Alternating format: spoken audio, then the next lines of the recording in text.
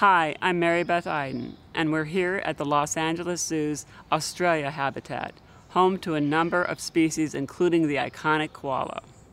Today, I'm going to be summarizing some of the highlights of an article I wrote with Wenqin Xu in the Annual Reviews of Virology. This article was about Koala Retrovirus, its disease dynamics, and evolution. And in some of my closing remarks, I'd like to say how this new information may have great importance for the future of the koala. Habitat loss and diseases such as malignant neoplasias currently threaten the koala. A retrovirus has long been suspected as the agent responsible for malignant neoplasias in koalas. In 2000, a retrovirus called KORV for Koala Retrovirus was isolated from koalas in its integrated form within the koala genome by a team of Australian scientists. If KORV is the cause of koala malignancies, it would have to be passed from one koala to another as an infectious virus, rather than by genetic inheritance as an endogenous one. However, Australian scientists, using several lines of scientific evidence, showed that KORV was in fact an endogenous virus, inherited from the parental genome.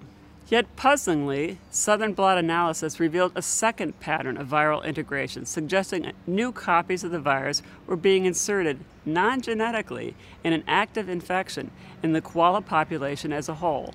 It took historicogenetic research into the koala genome using koala museum specimens and work done here at the Los Angeles Zoo with well-pedigreed koala families to show that there was in fact two species of the koala retrovirus.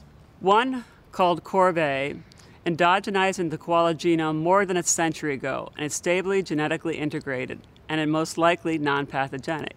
A second, which we called KORV, and which may have arisen from KORV itself, is transmitted horizontally by infection rather than inheritance. KORV, or a closely related virus, is the most likely cause of lymphomas in koalas. How did we use the koala breeding programs at the Los Angeles Zoo and the San Diego Zoo to zero in on KORV? Well, the San Diego Zoo, then under the direction of Dr. Jeff Pye, has maintained the largest colony of koalas outside of Australia. These koalas have been maintained with limited outbreeding for more than 30 years and have a very low incidence of lymphoma in the 21st century.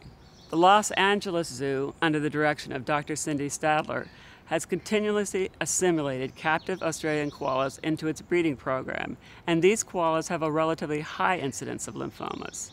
However, we were also able to isolate a second koala retrovirus, which we called KORV, from some of the koalas at the Los Angeles Zoo, but from none of the koalas at the San Diego Zoo. The pattern of KORV infection and lymphoma prevalent in one Los Angeles Zoo breeding family in particular allowed the role of KORV in disease to emerge.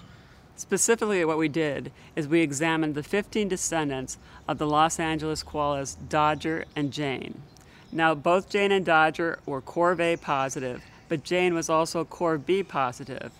However, only KORV positive female descendants transmitted virus to their offspring, strongly suggesting that the virus is transmitted as an infectious particle, whether in utero before the joey migrates to the pouch or in the dam's milk.